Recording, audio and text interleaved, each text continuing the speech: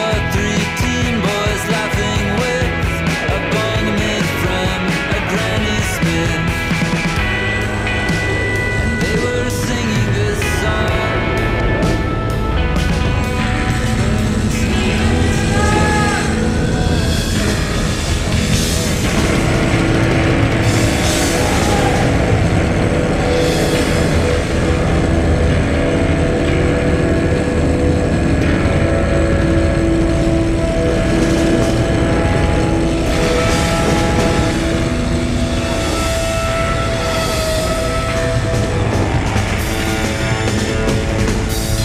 This is hell. I didn't have my mic on. Live from the United States, where we've been putting profits before people since 1776. This is Hell. Today on This is Hell, we are starting a series of interviews we hope to be doing every Thursday, reports from our correspondents and contributors over the years on what the novel, I knew I was going to say novelle at some point, novel coronavirus 2019 looks like where they live, with correspondents in Seoul, Budapest, Stockholm, Dublin, Sao Paulo, Mexico City, Montreal. All over the place, we will be getting their view of the virus from where they are and how the state and market and public are reacting there.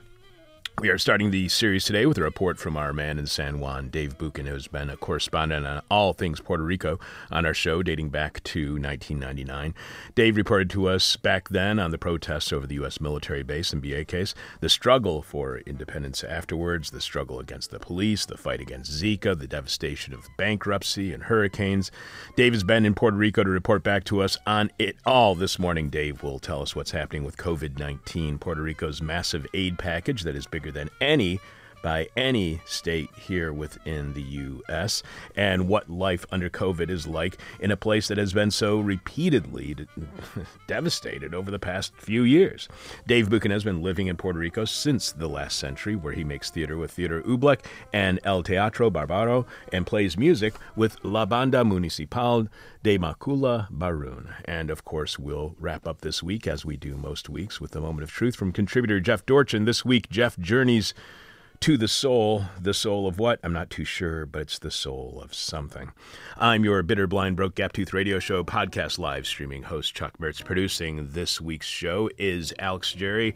Alex, do you have any plans for this weekend? And you don't have to tell us now, but did you figure out a Patreon interview for tomorrow? I'm going to figure the Patreon interview out during the show. I'll have it to you after this interview. And I set up a little sensory bean table for my kid, which is just filled with like dry beans for him to play in. Okay. And I'm eyeing that right now and thinking this might be an emergency food source. You told me you saw something very cute on the back stairs on the way up here today. What'd you see? Next door neighbor has their kids coming out and playing in the Carrie's back patio, since it's boarded up almost. There's like a tarp over the front of over the windows and the door. So his kids have just been playing, and then all up the steps coming into the second floor, there's little hearts drawn up and down the steps. It's really cute. In chalk. So yeah, that's my nieces. They're like 3 and 5 or 4 and 6. I'm not a very good uncle, so I don't know what ages they are. But yeah, they're playing back in the beer garden right now, or not at this moment, but that's their playground right now because they don't want to take the kids to the park. So they're having fun in the beer garden. These will be great memories for them, I'm certain. This week's question from Elle is, do they owe us a living? Do they owe us a living? You can leave your answer to this week's question from Elle at our Facebook page, facebook.com/thisishellradio, or you can tweet it to us at thisishellradio, or email us, chuck@thisishell.com or alex@thisishell.com. The person with our favorite answer to this week's question wins the This Is Hell Guide to the 21st Century flash drive containing 25 interviews from the first 20 years of this century. It's a great way to remember how hellish the pre-virus new normal used to be and why we do not want to go back to that freaking nightmare. You can find the This Is Hell Guide to the 21st Century at our website, thisishell.com, when you click on support, which is where you can find all of our swag, including trucker cap, t-shirt, tote bags, coffee mugs, and the flash drive. In these times that you are not allowed out of your home, when you are not sheltering in place but getting supplies to do so, make certain the people who may see you know your feelings that this is hell by wearing a This Is Hell tee or hat, or shopping with your This Is Hell tote bags. When you actually are out and about, you can remind everybody that this is hell. Alex, do you have more of our listeners' answers to this week's question from hell? Yes, this question from hell is, do they owe us a living? Do they owe us a living? Again, there are two answers I'm looking for here. And Crass had both of them.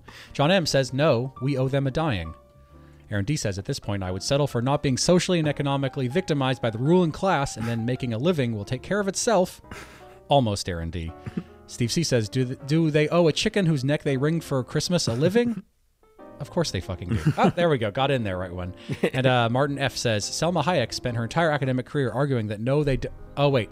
I meant Friedrich Hayek. My bad. Martin. I'm just not dumb enough to understand that. A couple more. Like That one's cracking you up. Yes, I thought that was hilarious. I just love the idea of Selma Hayek coming up with Friedrich Hayek's thoughts. Then a couple via Instagram. Mary Anarchy says, anarchy plus peace. Close, not exactly what I'm looking for. Hashtag mysticism did the hang 10 symbol emoji. Close, not what I'm looking for. Kenny C says, yes, they do. Of course they fucking do. And finally, Fred LH says, free penny. Again, leave your answer to this week's question from hell at our Is Penny Rimbaud in jail that I'm not aware of? Again, leave your answer to this week's question from hell at our Facebook page, facebook.com/thisishellradio, or you can direct message it to us via Twitter at thisishellradio, or you can email it to us at chuck@thisishell.com or alex@thisishell.com. The person with our favorite answer to this week's question from hell wins the This Is Hell Guide to the 21st Century Flash Drive, which you can find right now at thisishell.com. When you click on support, Alex will have more of your answers to this week's question from hell after today's guest, and we will reveal our favorite following Jeff, but I've abdicated that duty to Alex this week because he says there are only two answers, so he is going to determine which is our favorite answer to this week's question from hell and who will win the flash drive. This is God's favorite radio show. Prove us wrong. Please, for God's sake, prove us wrong.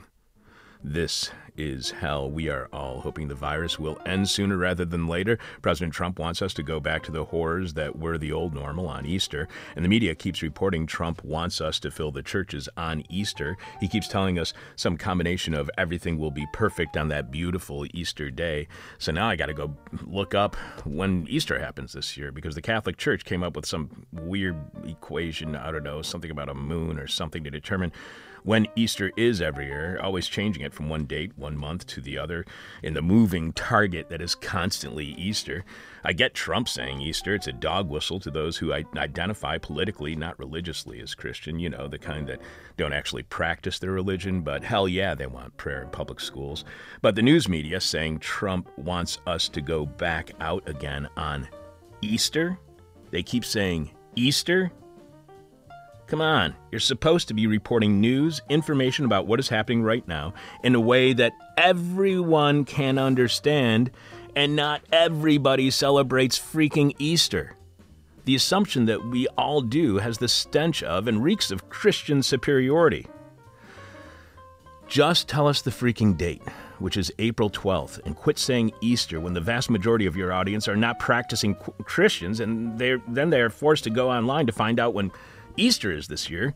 Why do you allow Trump to put words in your mouth? Culturally and religiously charged words that are intentionally divisive as Trump and his supporters demand unity, as in unity behind President Trump, our new benevolent dictator for life that the right will insist we must be loyal to in this state of emergency. It's April 12th. It's the date April 12th, not Easter.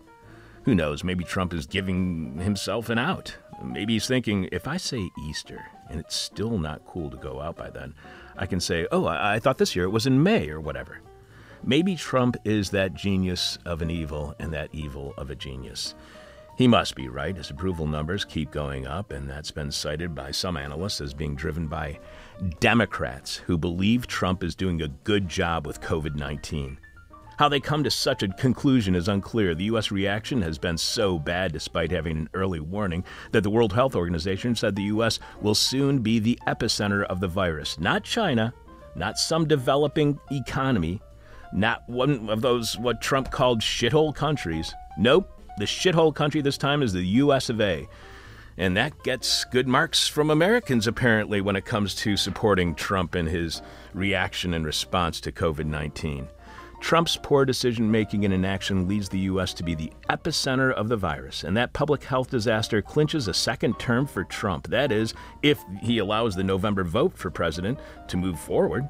Even if he loses, will he actually step down and not incite a violent coup to install some sort of fascist military junta under the auspices of a national emergency, the kind of necessary, there is no alternative junta that smiles as Fox News swoons at the perfection of our new Nazi overlords, many of them with the last name of Trump. Hey, maybe by that time, President for Life Trump could go back to the familial Drumpf, and I'm certain Fox News would get the German pronunciation perfectly. Meanwhile, Joe Biden is speaking incoherently and nonsensically about the coronavirus while doing a horrible job of giving out political advice, including his lack of desire to have a political battle with his campaign opponent, Donald Trump, which is a great way to run a political campaign, by surrendering before going into political battle. Remarkably, he did both moments apart from each other on one of those horrible morning talk shows that retirees watch, or those who are shut in watch. So I guess a lot of people are watching terrible TV for old people right now. And old person Joe was asked on one of those awful roundtable talk shows where everyone smiles. Joe was asked, "Are you at all concerned, as Trump said, that we cannot let the cure be worse than the problem itself?" Stupid trick question. It's framed in a way that if you disagree with the president, then you are saying you are not concerned about the possible negative effects of any problematic and alleged cure, that you are not as concerned as Trump about the public safety. So yeah, awful question that is completely leading and misleading and an intentional trap. How does Mighty Joe, not so young, answer the question? Joe shoots back with a slicing and dicing retort that eviscerated the inquiry and the person who posed it, or not. Mostly not. Instead, Joe responds. This is his actual response. I'm not stumbling over this quote. It will sound like I am, but I am not. We have to take care of the cure. That will make the problem worse no matter what. No matter what. We know what has to be done. It makes no sense whatsoever, but according to James Carville, according to Nancy Pelosi, according to CNN, according to MSNBC, according to all of the polls, he's the candidate that is most likely to beat Donald Trump in November. That is, if Joe Biden runs against Trump in November. I mentioned the very real possibility of no election whatsoever, postponed due to the national emergency of the virus. But there's the chance Joe simply won't run. Don't get me wrong, he may be the nominee, he may be the Democratic Party's candidate, but that doesn't mean he will take the time to campaign, and there are indications he will not. In that same interview, Biden said, "I've not been criticizing the president, but I've been pointing out where there is disagreement on how to proceed." Let's take a moment on that phrase. I have not been criticizing the president, but I've been pointing out where there is disagreement on how to proceed. Voicing a disagreement with someone on how to proceed, that is criticizing them. So why is Joe so afraid to say that is exactly what he is doing, criticizing the president? Really, Joe, nobody minds if you're criticizing the president right now. In fact, we are all expecting it. That's probably why Trump's ratings keep going up. Biden won't criticize him. Hell, I haven't heard a word from Droopy Joe in weeks. Where is he? Instead, on that incredibly bad morning TV talk show with far too many shots of people yelling at one another, Joe also explained in his own way the coronavirus is not Trump's fault, but the lack of speed with which to respond to it has to move much faster. Which implies it is Trump's fault, so why not hold him responsible, Joe? Why are you in so much fear of being critical of the Trump administration's response to COVID-19, especially when so many Americans have already died from the virus? So many are hospitalized, the virus is spreading, and the U.S. has become, or is about to become, the new epicenter of the global pandemic. Joe didn't stop there with his throwing in the towel for November's election. Joe gave cover for the Republican response of waiting for the market to fix the problem while the government sat on its hands, probably because it's a policy and a strategy that is exactly like what Joe Biden would do if he was in office. What Trump is doing is what Joe would do. Joe says of COVID-19, this is not about Democrat or Republican. This is not about your party. It's about getting through this. Cool. So we don't need the Democratic Party to solve this. Awesome. Let the Republicans do whatever they want. Just be a rubber stamp. Now that's leadership, Joe. That's when he laid it on the line. Joe said the American people don't want us in a political fight, and I want no part of a political fight either. But when the president says things that turn out not to be accurate, We should not say, you're lying. We should say, Mr. President, that's not the facts. Here's the deal. So don't call out your opponent for lying, and you do not want to be in a political fight with said opponent. Yeah, I can kind of tell you're not interested in a political fight because you won't call out Trump's lies, and your campaign organization sucks. And in this time of crisis, where the hell have you been? It's not like Bernie Sanders, who is busy being a senator at this moment trying to stop coronavirus. So where is Joe? And what are we up to now? 7 women who have accused Joe of being sexually inappropriate and much worse than only inappropriate? I swear Joe is throwing this fight. He doesn't want to win. He doesn't want to be president. He doesn't want to challenge the president. He doesn't want to do battle with him.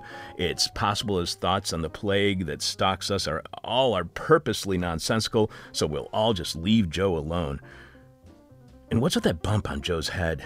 Democrats, you still have a chance. You still have a choice. Please say it ain't Joe. Say it's someone else, anyone else, anyone who will not be afraid to go on CNN, MSNBC, Fox News, ABC, NBC, CBS, PBS, and explain the bigger structural issues that must be solved in order to stop coronavirus. If we are going to stop this litany of increasingly worse epidemics and pandemics that have been released so far this century that the world has, for whatever reason, completely ignored, we have to address bigger issues. Please, Democrats, I don't care who it is, just find someone who will tell everyone here in the U.S. that what we all need to know. This pathogen that went viral and has gone global as pandemic was released by the globalization of agriculture, large multinationals, centralized industrial production, while outsourcing your work to small farmers. These farmers have little to no oversight due to corporate pressure on governments to limit rules and regulations, as well as undermining worker safeguards in order to attract the company to open up shop in the nation in the first place. The economy's model of constant growth for success leads these farmers to keep moving farther and farther out into unsettled lands, causing deforestation, which releases the pathogens and gets them on their way to the market. The market, of course, also has less oversight because of austerity measures taken by the governments. They're forced to impose austerity by the World Bank, who will not give them any money at all, any money needed for citizens to survive unless they go through with these processes of deforestation, of globalized agriculture. Money that leads to practices that then threaten their citizens' lives. The money that they actually get from the World Bank ends up being a threat to their own citizens. And none of that is based on the best way to feed the world, but the best way to make profits off feeding the world. Because when capitalism commodifies and financializes, we need to survive as humans. It prioritizes profits over people. We need to survive as humans, and that doesn't happen in this situation. It's what capitalism is supposed to do. Capitalism is intended to make capital. It's right there in its name. Capital, it's right there. I know we will not have a Democratic candidate running in November who will ever argue COVID-19 is caused by deforestation, globalization, austerity, financialization, and commodification, the bricks that form the foundation of neoliberalism, of late capitalism, of our political economic system. I know we'll never consider the real structural problems that caused the poor response by the U.S. to the pandemic, because that would call into question the market, the idea of the perfection of the market, that the market is God and capitalism is the miracle God provides. Well, if the market is God, then this is definitely not God's favorite radio show. But please, please prove us wrong. Please, please prove us wrong that the market is not God, that we value human life more than we value money, that we believe people are more important than profits, that we will sacrifice the economy if it means saving more lives than we would by saving the economy. Because if money, if the market, if the bottom line, if Wall Street, if all the financial markets, if the dollar is more important than humanity, which is what both parties seem to be saying in their inaction when we were first confronted by the pandemic, if giving the market credit for saving lives, giving the states credit for saving lives was more important than actually saving lives, if that's the case, then I want out now. I have no doubt this is hell. Coming up, first, Puerto Rico suffered from being a commonwealth of the United States. Then it suffered from centuries of colonialization. Then it fast forward to the last decade, and you suffered from the Zika epidemic. Then it suffered a hurricane, and a few weeks later, another hurricane. Then it was the recent earthquake. So what the hell is happening in Puerto Rico now that the world has coronavirus? We'll also have more of your answers to this week's question from hell. This week's question is, do they owe us a living? Do they owe us a living? Leave your answer at our Facebook page, email it to us, or tweet us your response. We'll name our favorite answer, and the winner this week gets the This Is Hell Guide to the 21st Century flash drive loaded with 25 interviews we did over the past 20 years. We will also have the moment of truth from Jeff Dorchin. This week, Jeff journeys to the soul, and Alex will tell us what's happening on next week's shows. I'm your bitter, blind, broke, gap-toothed host, Chuck Mertz. Producing is Alex Jerry, live from late capitalism, where the only thing that is not privately owned is our own privacy. This is hell. Imagine getting hit by a virus. Then your government goes bankrupt. Then there's police violence in the streets. Then a hurricane makes landfall. Then a few weeks later, another hurricane, followed by insufficient aid to recover from those disasters. Then a series of earthquakes hits, and again, within only a couple of months, you get hit by another virus, and this one has gone pandemic. Well, people in Puerto Rico don't have to imagine that nightmare. They are living it. Here to get us caught up on what's happening in Puerto Rico, our man in San Juan, Dave Buchan, has been living in Puerto Rico since the previous century. In San Juan, Dave makes theater with Theater Oobleck and El Teatro Barbaro and plays music with La Banda Municipal de Macula Barun. Welcome back to This Is Hell, Dave. No, you welcome to Puerto Rico. Hey, so first of all, are you selling your calendars this year? I know that there was a whole issue because something called an earthquake or something. So are you selling your calendars this year? I am selling my calendars. I have a stack of them. They are for sale. It is true. Yeah, it's been a funny year, but yeah, I've got calendars. So what do I do if I want one? What if you want one? You can go to my website, I guess, Davebuchan at WordPress.com. Okay. I don't even know if I updated my website. I'm so bad at websites. But I will do that today. I promise after this I will update my website. You could send me money on PayPal at Davebuchan at Yahoo. They're $40 this year. Prices went up, man. It's, All right, but people can find it at davebuchan.wordpress.com. Let's start with the most important question that we're asking everybody, and so far this hasn't gone well. How are you feeling? Okay. I'm fine. You know, it's like it's pretty funny here because it's really like, oh, this again? This is our third existential crisis in 3 years. And it's just like, okay, it's another year. It's another crisis. It's kind of, when I say I'm okay, like, as you remember, like when you talked to me after Maria and you said, how are you? It's like, I'm okay. And I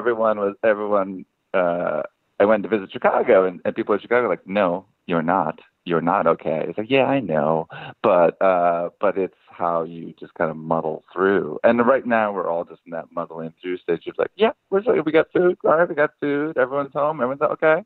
We're fine. And then it doesn't like being in the middle of like this again is like, okay, know what to do. Hunker down.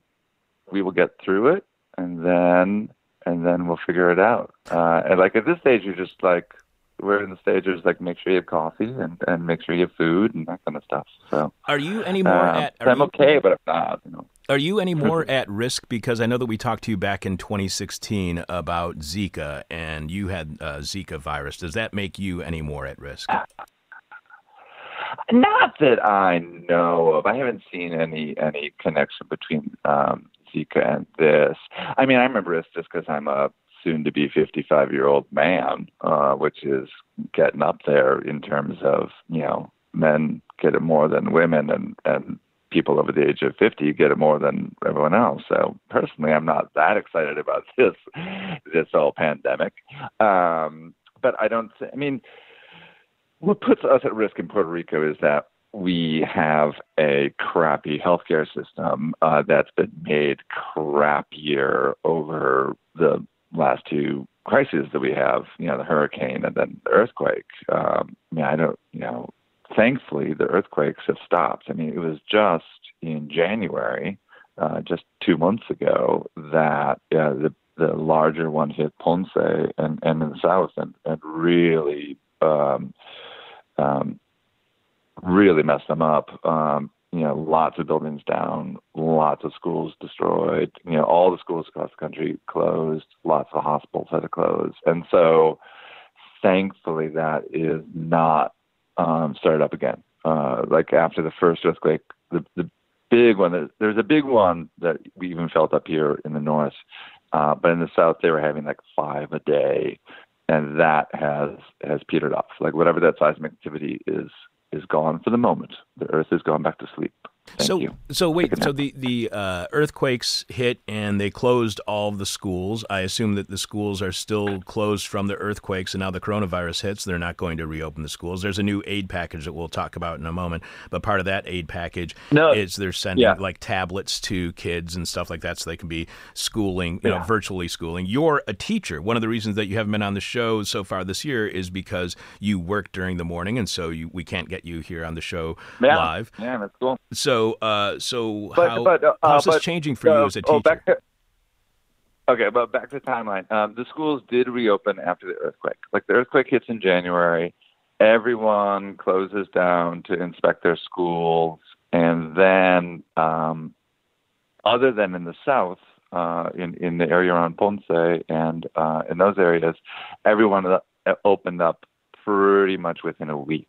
So that was a pretty short closing. There's a lot of schools that were just can't reopen. Those are in the south. And I tell you the truth, I don't know how they've been doing, if they've just like been teaching in gymnasiums and that kind of stuff. But all the schools reopened again.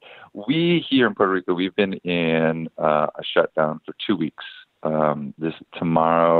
Today, the governor is going to announce whether or not she's going to continue it for another 2 weeks, which fingers crossed she will.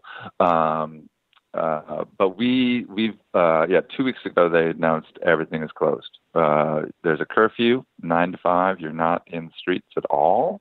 And then during the day, you're only outside to do necessary activities, which, I go out every day. To be honest, I go to the beach because the ocean is good for you, and I stay a good 30 feet away from everybody, and it's not very crowded. And you go shopping, and that is a little tricky. The other day I was at my local pharmacy, and there's just like a clump of old people at the door, and I was standing 12 feet away from them, and they were like, "Come over here. There's shade over here." And I was like, "No, I'm a teacher." Like, a week ago, I had coughing students in my class. And so I don't know if I'm going to give it to you. So I'm going to just stay over here, and you all should stay apart from each other too. I'm a teacher. Thank God we're closed. I mean, because it was, it's been a couple months now. Is this all like, we all start paying attention to this in January?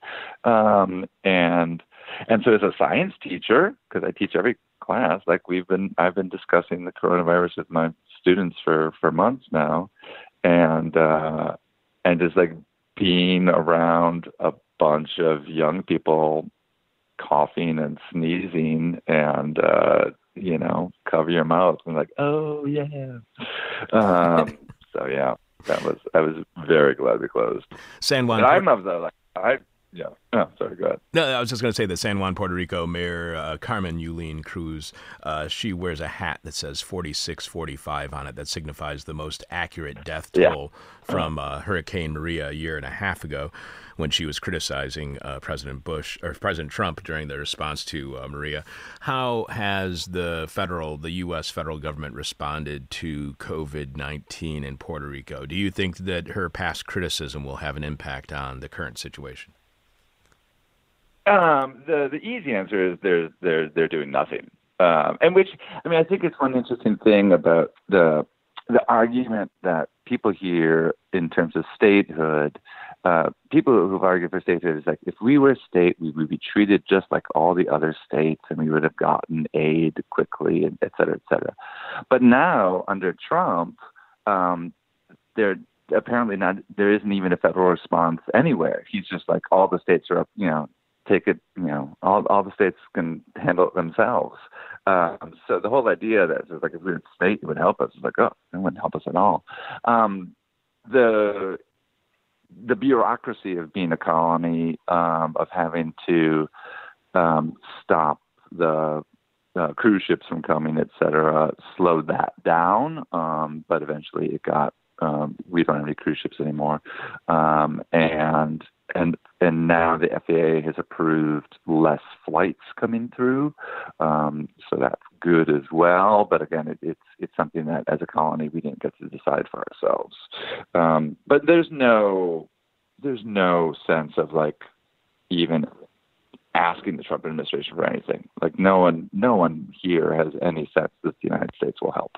And look, I mean, one of the lucky things for us, and the reason that I think that we started the shutdown 2 weeks ago rather than waiting, is that very quickly our government messed up in a public way, and everyone is able to see them mess up very quickly, and so the governor just had no choice but to deal with it in harsh and strong way, whatever. Had to say we need to do the lockdown. The way we got the virus is a cruise ship showed up from Italy, and on board were people who were tested positive, and then they all got off the boat and walked around Old San Juan to visit tourist shops. 2,000 people on that boat got off and walked around. And the Secretary of Tourism here went on board the boat to say, "Welcome to San Juan. We're so glad to have you here. The first time here, this Italian cruise ship." And then the testing by the testing was a mess. This was a mess everywhere, but it was compounded by the Secretary of Health, who had been left over from the hurricane. Like he had been the Secretary of Health during then. So quickly and publicly, they mess up in embarrassing ways. And so the Secretary of Health gets fired, and the governor here just says, "Okay, we're going to lockdown." So it was, I think that's why we're a little bit more advanced than some other states up in the north, is that we publicly messed up. So right now we're at in the 50s of cases. But again, they've done maybe 600 tests. So who knows? Who knows? Like I have a neighbor yesterday who called me and said, do you have any Tylenol? I feel like I have a fever. So that, and he's not tested. So that's,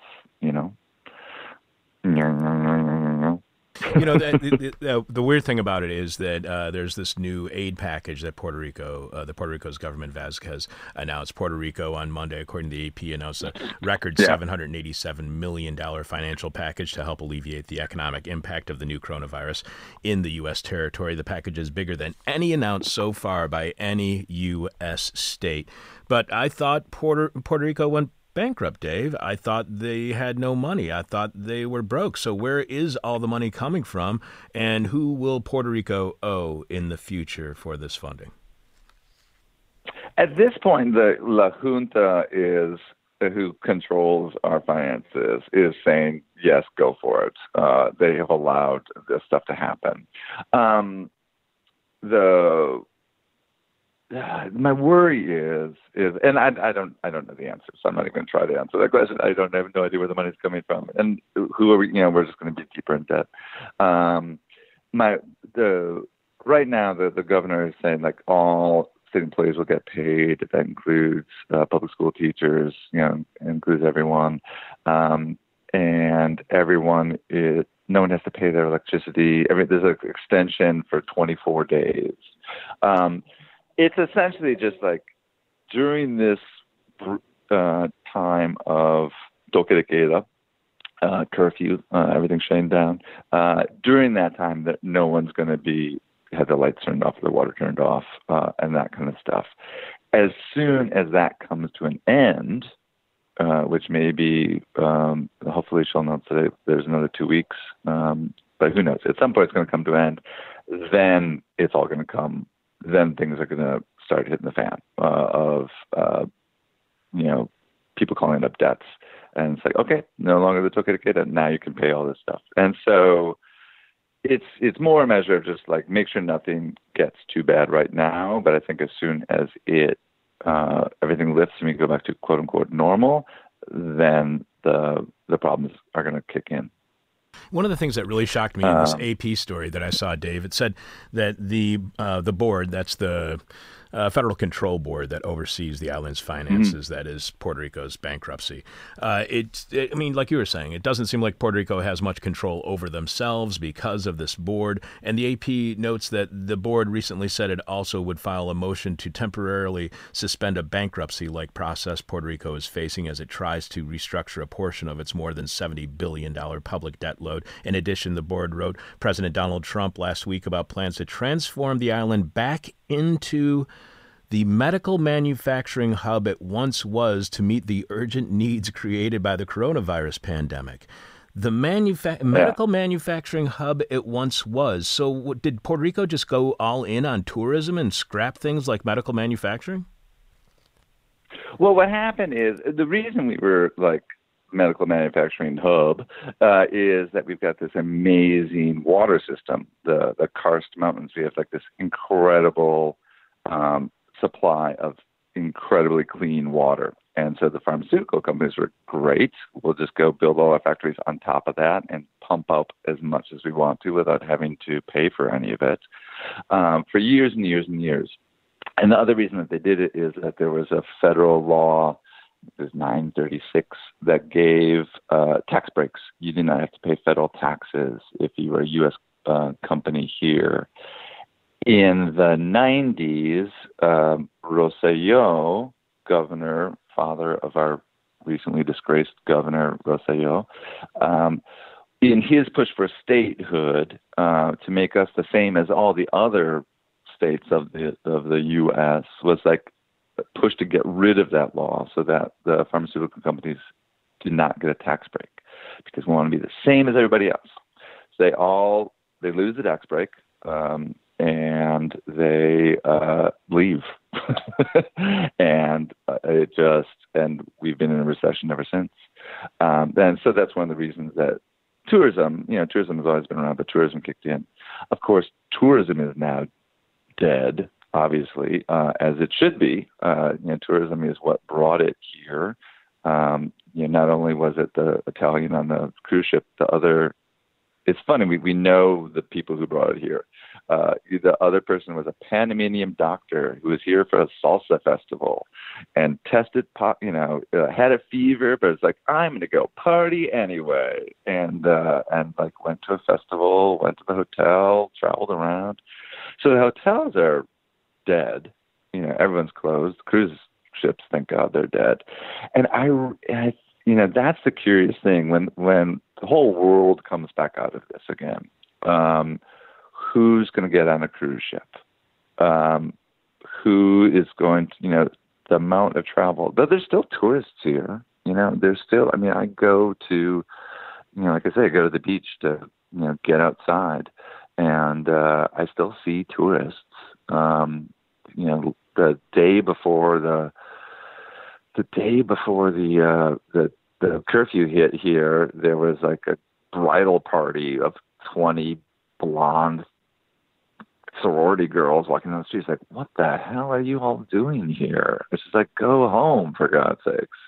But I think like coming back out of this, tourism is not going to quickly come back to normal by any means necessary, which is good. Tourism is a horrible way to run your economy. It's money. Everyone needs money, but it completely distorts the economy.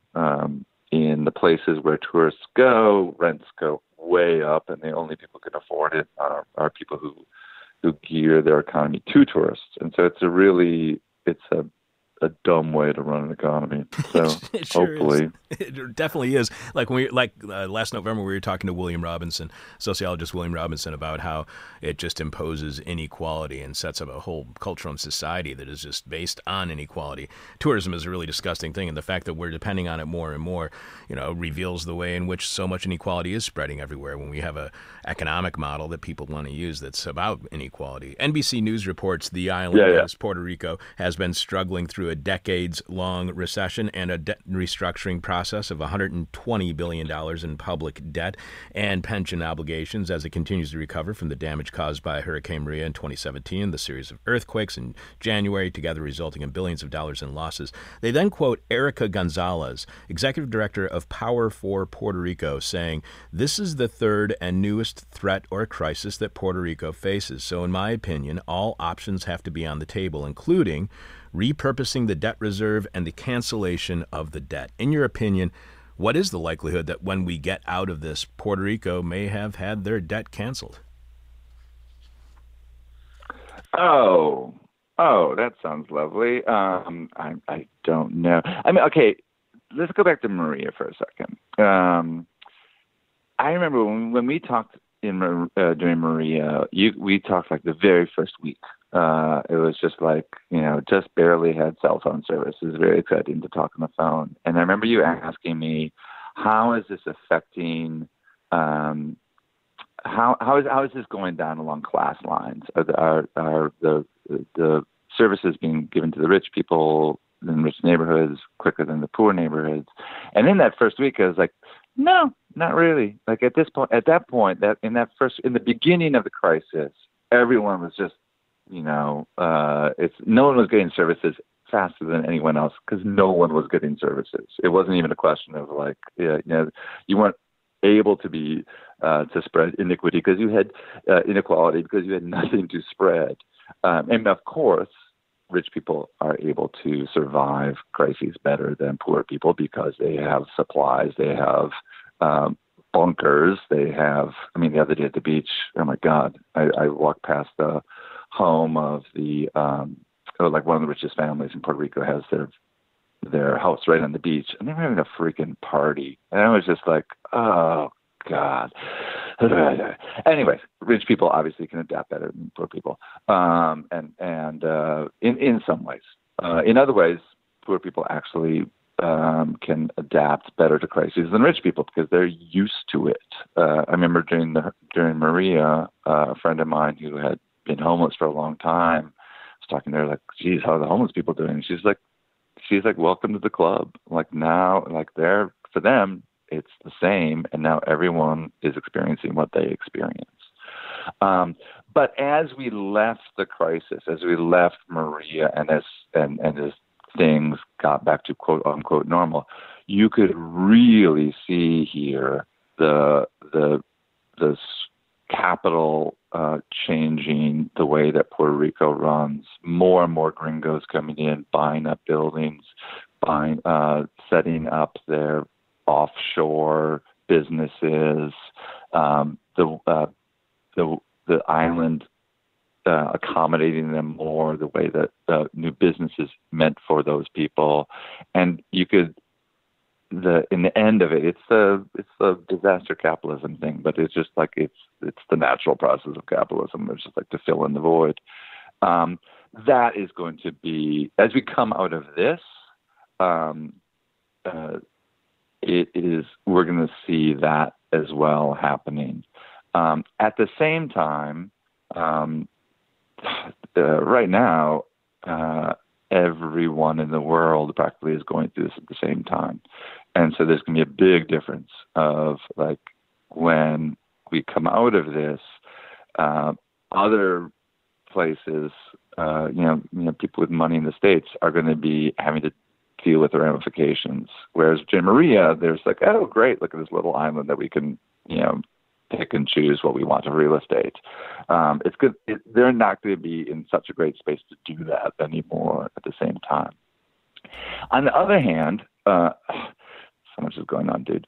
On on the other hand, you've got this worldwide rise of authoritarianism, which are the ones, it's curious, like how the authoritarian regimes are the ones who are like, oh, don't worry about the coronavirus, from Trump to Bolsonaro and then AMLO. God, what a disappointment in Mexico. There's that rise as well. There is also the rise of the resistance. And if you look at the July rebellions here last year in Puerto Rico, in which the whole country shut down to demand the resignation of the governor, and to really, like we talk about Puerto Rico having had three existential crises in the last 3 years, of the hurricanes, the earthquake, and now this. And I would actually say that there are four. That the July rebellion was another crisis, in the sense of the true sense of the word is, we're at this moment of we don't know what's going to happen. And when, as a society, you don't know which way you're going to go, it's a crisis. It can be a good thing, it could be a bad thing. We usually use it as a bad thing, but I would say that we've had four crises. But those July rebellions, it took nearly 2 years to happen. When we got out of the crises of Maria, when people had to slowly rebuild their lives, had to bury the dead, had to remake their jobs, had to remake their houses, had to just come back, it took nearly a year and a half for people to be able to go into the streets and demand a change. I think that after this, we're going to see that. And I think it's one thing that this is doing again is highlighting the stark inequalities of the system, and in particular here, it's highlighting how we need to be independent and self-autonomous, and how can we get that. In the States, obviously, the whole healthcare system is what's being highlighted right now, but also just capitalism in general, of just like, if you for me, the entire world is going through the Cuban special period. Back when Soviet Union collapses overnight, and Cuba is like, sorry, we're not going to buy your sugar anymore. And Cuba's like, oh, what? Like overnight, they lost their daddy.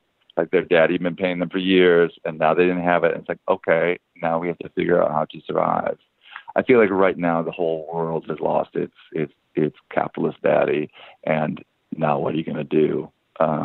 It's going to be curious, but it's not going to happen until this is all over. And the truth is, we don't know when this is all over until next year.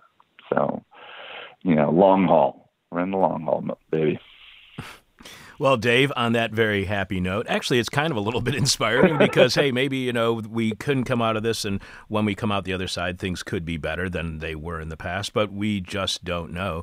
And I mean, we don't have any more time, but I just wanted to ask you real quick, do you think that Puerto Rico is better off right now with Governor Vasquez rather than Governor Oseo? Or doesn't it really make any difference because outsiders are the ones who are determining what happens within the government because of the bankruptcy?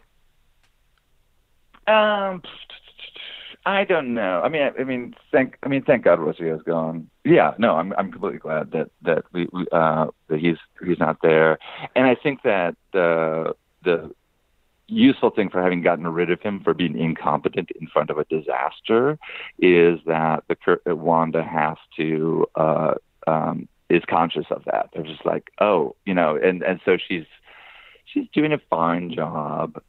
She shut us down, which is great. It's right. All like, for me, that's what you need to do. Shut us down and keep it going. And just like, and hopefully they'll get better at the tests, and just, right now everyone's just going to stay home, and that's okay. All right, Dave. Make some coffee. Until the next time I speak with you, Dave Buchan has been living in Puerto Rico since the previous century. In San Juan, Dave makes theater with Theater Oobleck and El Teatro Barbaro and plays music with La Banda Municipal de Macula Barun. You can hear all of Dave's appearances here on This Is Hell by going to thisishell.com, at least going back to 2015. Dave's most recent appearance was in July 2019 when we spoke with him about protests against then-Governor Ricardo Rosselló. 6 days after we spoke with Dave, Governor Rosselló resigned. Thank you so much, Dave, for being back on our show, and as you will be indoors for a while, we will definitely be getting more reports from you in Puerto Rico. Thanks so much for being back on. Of course, big sloppy wet kisses to everyone. Sloppy wet kisses with lots of respiratory. Disgusting. Exactly. Get out of here.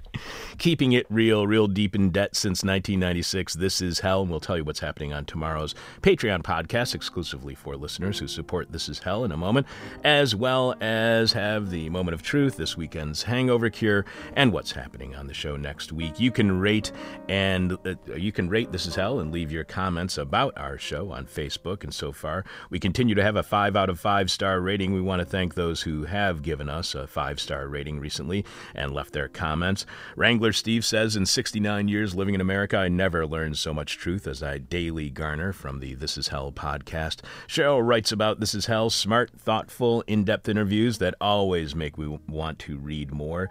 Jamie commends us for excellent in-depth interviews with amazing guests. And thanks to Steve, Cheryl, and Jamie for giving us 5 stars and leaving their thoughts on our show. If you rate This Is Hell at our Facebook page, whatever you rate us and leave a comment, we will read your comment on air. I'm your bitter, blind, broke, gap-toothed radio show host, live streaming host, podcast host, Chuck Mertz. Producing this week's show is Alex Jerry. Alex, do you have any more answers to this week's question from Mel, which is, do they owe us a living? Do they owe us a living? Do they owe us a living? Do they owe us a living? Via Twitter, Matt R. Paul says, if they know what's good for them. Close, but not quite. Singing Lemon Symphonies says, 404 error, we could not recognize your question. Did you mean to ask, do you owe yourself a living? Yes, you do. Yes, you do. Now get back to work right away. Close. Not exactly what I'm looking for. Garrett L. says, if you mean scraping together the loose ends of my monthly budget for a meal with my girl at Johnny Rockets, yes. If you mean anything more than that, no. Johnny Rockets. Rocket Taster says, not just liberty, but floating alone at sea may not be a liberty you'd actually want. Wrangler Steve posted a YouTube clip to 7 Nation Army by the White Stripes. All right. Jeffy D says, a living. They owe us generations of pilfered, swindled, and embezzled riches, plus vacation time.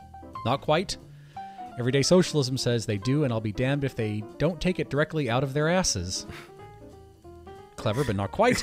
Kyle B says, anyone making a killing owes us a living. And finally, Emotional Support Locomotive says they owe us a living ever since they banned us from the Roxy, which is a crass reference, but not quite what I'm looking for. Can you bring an emotional support locomotive on your flight with you? I wonder if you can. The person with our favorite answer to this week's question, actually should say, with Alex's favorite answer to this week's question, wins a This Is Hell guide to the 21st century flash drive loaded with 25 interviews we did over the past 20 years. It's a great way to keep you going in these hellish times.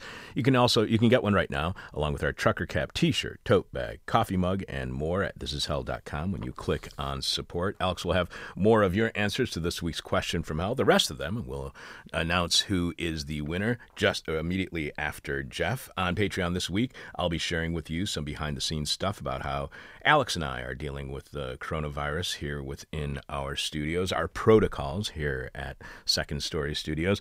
I'll tell you how in this time of massive changes in all our lives, my life hasn't changed that much, and that's kind of sad and more so pathetic.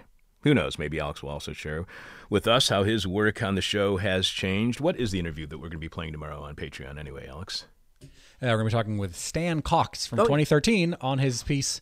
I sent it to you via email, so you don't need to write it down. Any way you slice it, the past, present, and future of rationing. Seems kind of timely. It's a really good one. And then he also had a book earlier about air conditioning. We should probably, and why that's destroying the planet. We should probably save that or share that one in the near future too. But you can only hear that if you subscribe to completely listener-supported This Is Hell on Patreon at patreon.com/thisishell. You can also show your support for This Is Hell by going to thisishell.com and clicking on support, where you can see all the ways you can help out This Is Hell, including seeing all of our merchandise. Coming up during the Moment of Truth, contributor Jeff Dorchin, Journeys to the Soul. We'll also have the question from Hell winner, who's on next week's show.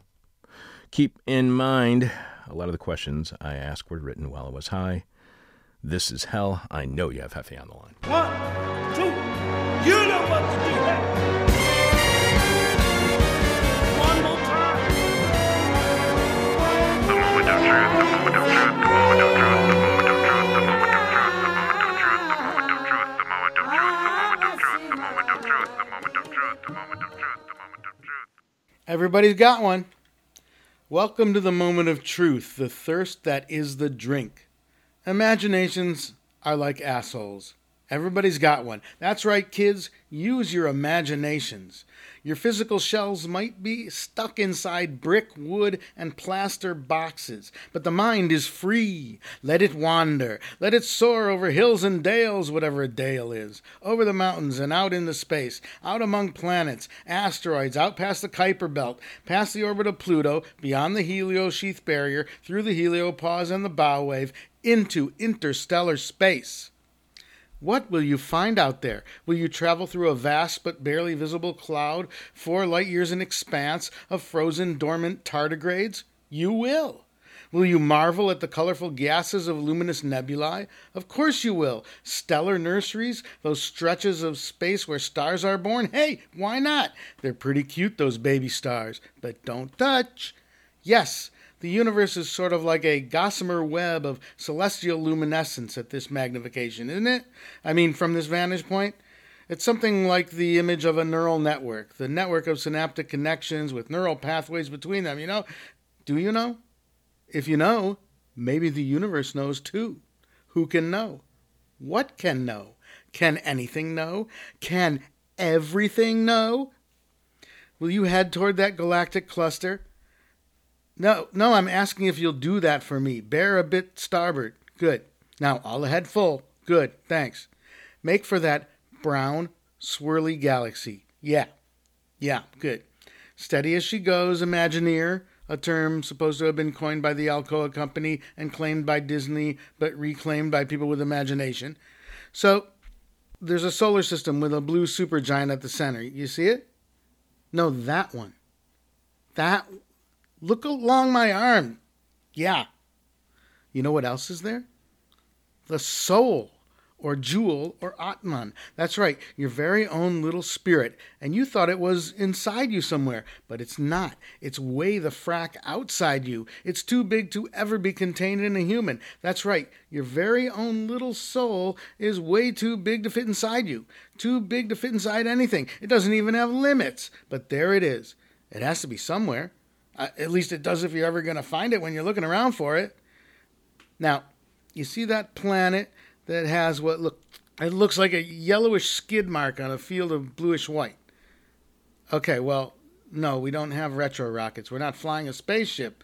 We're just tooling around in your imagination, remember? So we don't have to land. Now, I just wanted to guide you to the right distant planet just to give you a sense of where everything is, but you can just imagine yourself on the ground already. See? Here we are. Look around. There's a kind of pedestal over there. See it? Rather than cut right to it using the editing tool of imagination, let's walk over to it for the sake of continuity and exposition. The ground of this planet is a flat plain of weird icy dust or dusty ice. It's a crust, the dust, an ice crust. It's about 2 miles thick. Below that is a gap of about 300 miles, so this whole planet is just a shell of bluish-white ice dust crust. But 300 miles below the surface is a solid planet. That planet had a strange chemical layer around it, which blew off early in its formation in a sudden rush of heat from its core, but the vapor instantly polymerized, freezing in place around the luminous planet, a translucent shell with its light and heat source inside, like a fancy Beverly Hills illuminated from below plastic driveway. Yeah, the heat and light for this planet came from within. Look out there, that blue supergiant. It's almost a mere point source, not enough warmth or light to do anything for this planet's surface. This giant wiffle ball we're on. The orbit is more like a comet's than that of the more or less circular orbits of one of the 7 major planets of our system. Keep walking. It's a walk and talk, like in an Aaron Sorkin show. Life evolved, a complex ecosystem dominated by a kind of intelligent slime mold in symbiosis with mossy vegetation. The slime mold was a macro being, a collective jelly that lived on this planet for a couple of billion years. It invented a complex mathematical musical language with which it developed a musical mathematical architectural literature, or a mathematical musical literary architecture, all operating and formulating, dancing and pondering, juggling and calculating, increasing in complexity and beauty in a purely mental realm. Okay. So here we are at this pedestal formation of polymer crust, kind of a waist-high frozen splash. We won't get into how this formed. Just look there. See these tiny black corkscrew curls, like itty-bitty bed springs made of dirt? Those are all that remains of a species of primitive slug that evolved and became extinct relatively quickly, long before the interior planet lost its radiance. Those are their minuscule poops. Back in the slime mold and slug days, the planet had a liquid iron, nickel, and copper core which rotated rapidly, generating a magnetic field that protected the planet's atmosphere and surface from the blue supergiant's lethal radiation. So, yeah, the core eventually ran out of energy, the magnetic field evaporated, and the solar wind killed the life. But it did leave these little curly slug turds. And you see that one there? That one's your soul. Don't look at me like that. Oh, that's right. I did say it was too vast to fit inside your body. That was an exaggeration. I mean, we are larger than our normal selves right now, and that turd, a lot of it exists in another dimension, about 33 yards of it, although that doesn't translate into any coherent measurement in this dimension. But the soul is without limits, if you imagine it is. You don't have to accept it as a little curly extinct slug's turd. I mean, that's what it is, but you know... Look, I don't know why you're pissed at me. It was your imagination we were using. All right, it was mine too, because you're me, yes. So sue me. You know where I live. Oh, boo-hoo. Your soul's a puny turd on a lifeless, insignificant world somewhere in the low-rent corner of the universe. What, you had it so good back on Earth? Just, you know what? Just imagine your way out of this mess, can't you? Imaginations, assholes, and souls, everybody's got one of each, except maybe a soul. That just might not exist. So, see you back at the apartment, crybaby. This has been the moment of truth.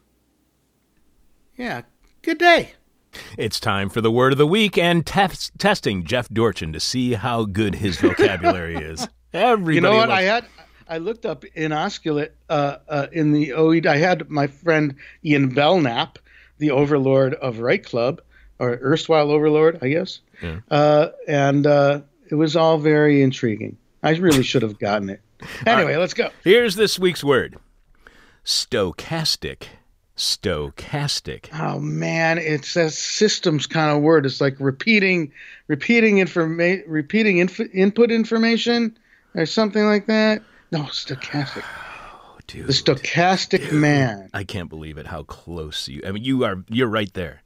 So we got this week from Monday's guest, evolutionary biologist and public health phylogeographer Rob Wallace, who in his monthly review article, Notes on a Novel Coronavirus, used the word stochastic, and it means randomly determined, having a random probability distribution or pattern that may be analyzed statistically, but not be predicted precisely. So you were on your way there. You actually had it. You actually were there.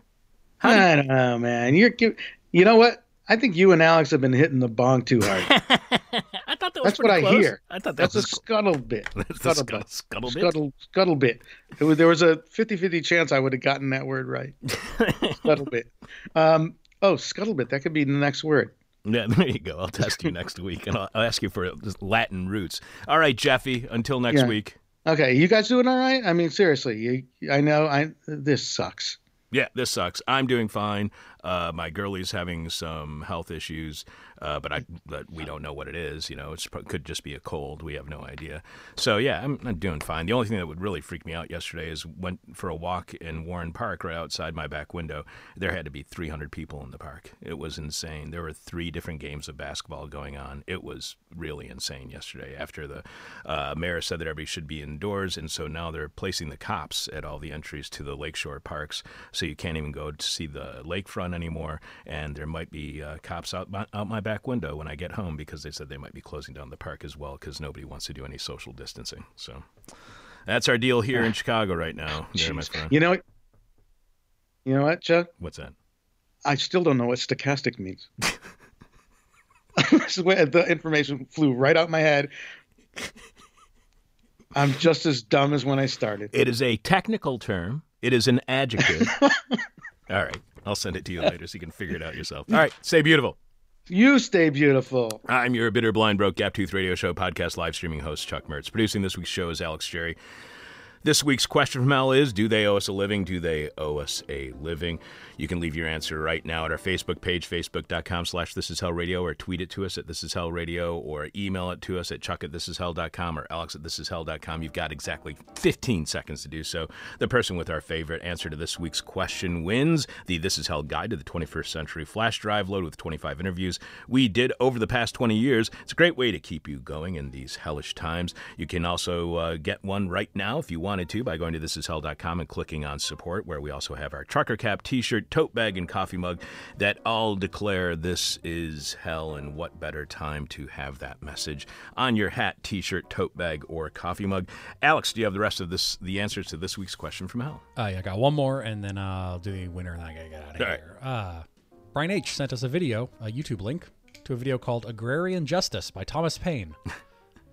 I did not get a chance to watch this video yet, and I'm not familiar enough with Thomas Paine to know if he answered the question from hell the way I'm accepting it. I'm thinking probably no. So right now, I'm between 5 people. The question from hell this week was, do they owe us a living? Yes. And there's one of 2 answers, and here are the people with the correct answers. Gogs E, who said, of course they fucking do. Mitchell C, who said, of course they fucking do. Steve C says, of course they fucking do. FFS via email says, of course they fucking do. And finally, Nathaniel R says, of course they fucking do. So let's hit a random number generator to see which between those 5 people we're going to click. And the winner is FFS, who replied via email, of course they fucking do, to the question from hell, do they owe us a living? Though I did like Steve's best, even though he does say, of course they fucking do. He leads in with, do they owe a chicken whose neck they wring for Christmas a living? It's just kind of grim. Let's see. That makes this week's winner. Who is it again? FFS? FFS via email. They wrote to me, so I'll just write to them right back. And so you will be getting a This Is Hell Guide to the 21st Century flash drive. Alex, who's on the show next week, starting with Monday's live streaming show at thisishell.com at 10 a.m.? Breon Foss will be on to talk about the book she edited, Burn It Down, Feminist Manifestos for the Revolution. And it's out of Verso. Do we have any other ideas about Tuesday, Wednesday, Thursday? Still working on Tuesday. Wednesday, we got Andrew Liu booked to talk about his N+1 piece, Chinese Virus World Market. And then on Thursday, Todd Williams will report from lockdown in Budapest. I'm assuming they're in lockdown, maybe not. With Viktor Orban? Yeah, No, maybe not. And then Jeff A. Moment of Truth. I think they're just So under stay tuned somebody's for boot. Tuesday. And I sent you something about Bill Gates investigation earlier today, too, so check into that. That might be a good piece. Thanks to this week's guests, evolutionary biologist and public health phylogeographer Rob Wallace, who wrote the monthly review article, Notes on a Novel Coronavirus. Check out that interview. It's a really fantastic interview. Rob was awesome, and we're hoping to get that interview transcribed in the very near future so we can share it to those who can't hear, for instance. We also want to thank strategic management scholar Joshua Gans, who was on to talk about his MIT Press Reader article, Flattening the Coronavirus Curve is Not Enough. You can find out more about Joshua at joshuagans.com, and you can follow him on Twitter at joshgans. Thanks to researcher, organizer, and educator Max Haven, who returned to This Is Hell, and we discussed with him his Roar magazine piece, No Return to Normal. You can find out more about Max and all the interviews that we've done with Max at thisishell.com. You can follow Max on Twitter at Max Haven, and you can find out more about Max at maxhaven.com. And thanks to today's guest, Dave Buchan. who has been reporting to us from Puerto Rico since 1999. This week's hangover cure is what Deadspin calls the worst regional food in the United States, Cincinnati chili, which is bad chili sauce poured over spaghetti. Talk to you tomorrow on Patreon. I hope to see all of you sometime in the future at This Is Hell office hours that we will have again on Friday nights when this nightmare is over. I'm your bitter, blind, broke, gap-toothed radio show podcast live streaming host Chuck Mertz, producing Alex Jerry. As always, we could not do this show without you, without your support. Please support This Is Hell during these trying times at thisishell.com when you click on support, or go to patreon.com/thisishell. We also want to thank Alex for producing, Jeff for doing the moment of truth, Ronaldo for his help on the Rotten History, and Theron for all of the technical work he does behind the scenes. There's only one way to get over all of the problems that we've introduced to you on this week's show. That's by sitting down in the lotus position, turning your palms towards the sky, focusing on that burning white dot in the middle of your forehead, and saying these simple words: everybody's stupid. My demon is on my butt. My demon talks to me in profanity like a sailor. And my demon tries to knock me down. And my demon tries to put me on a hell ride.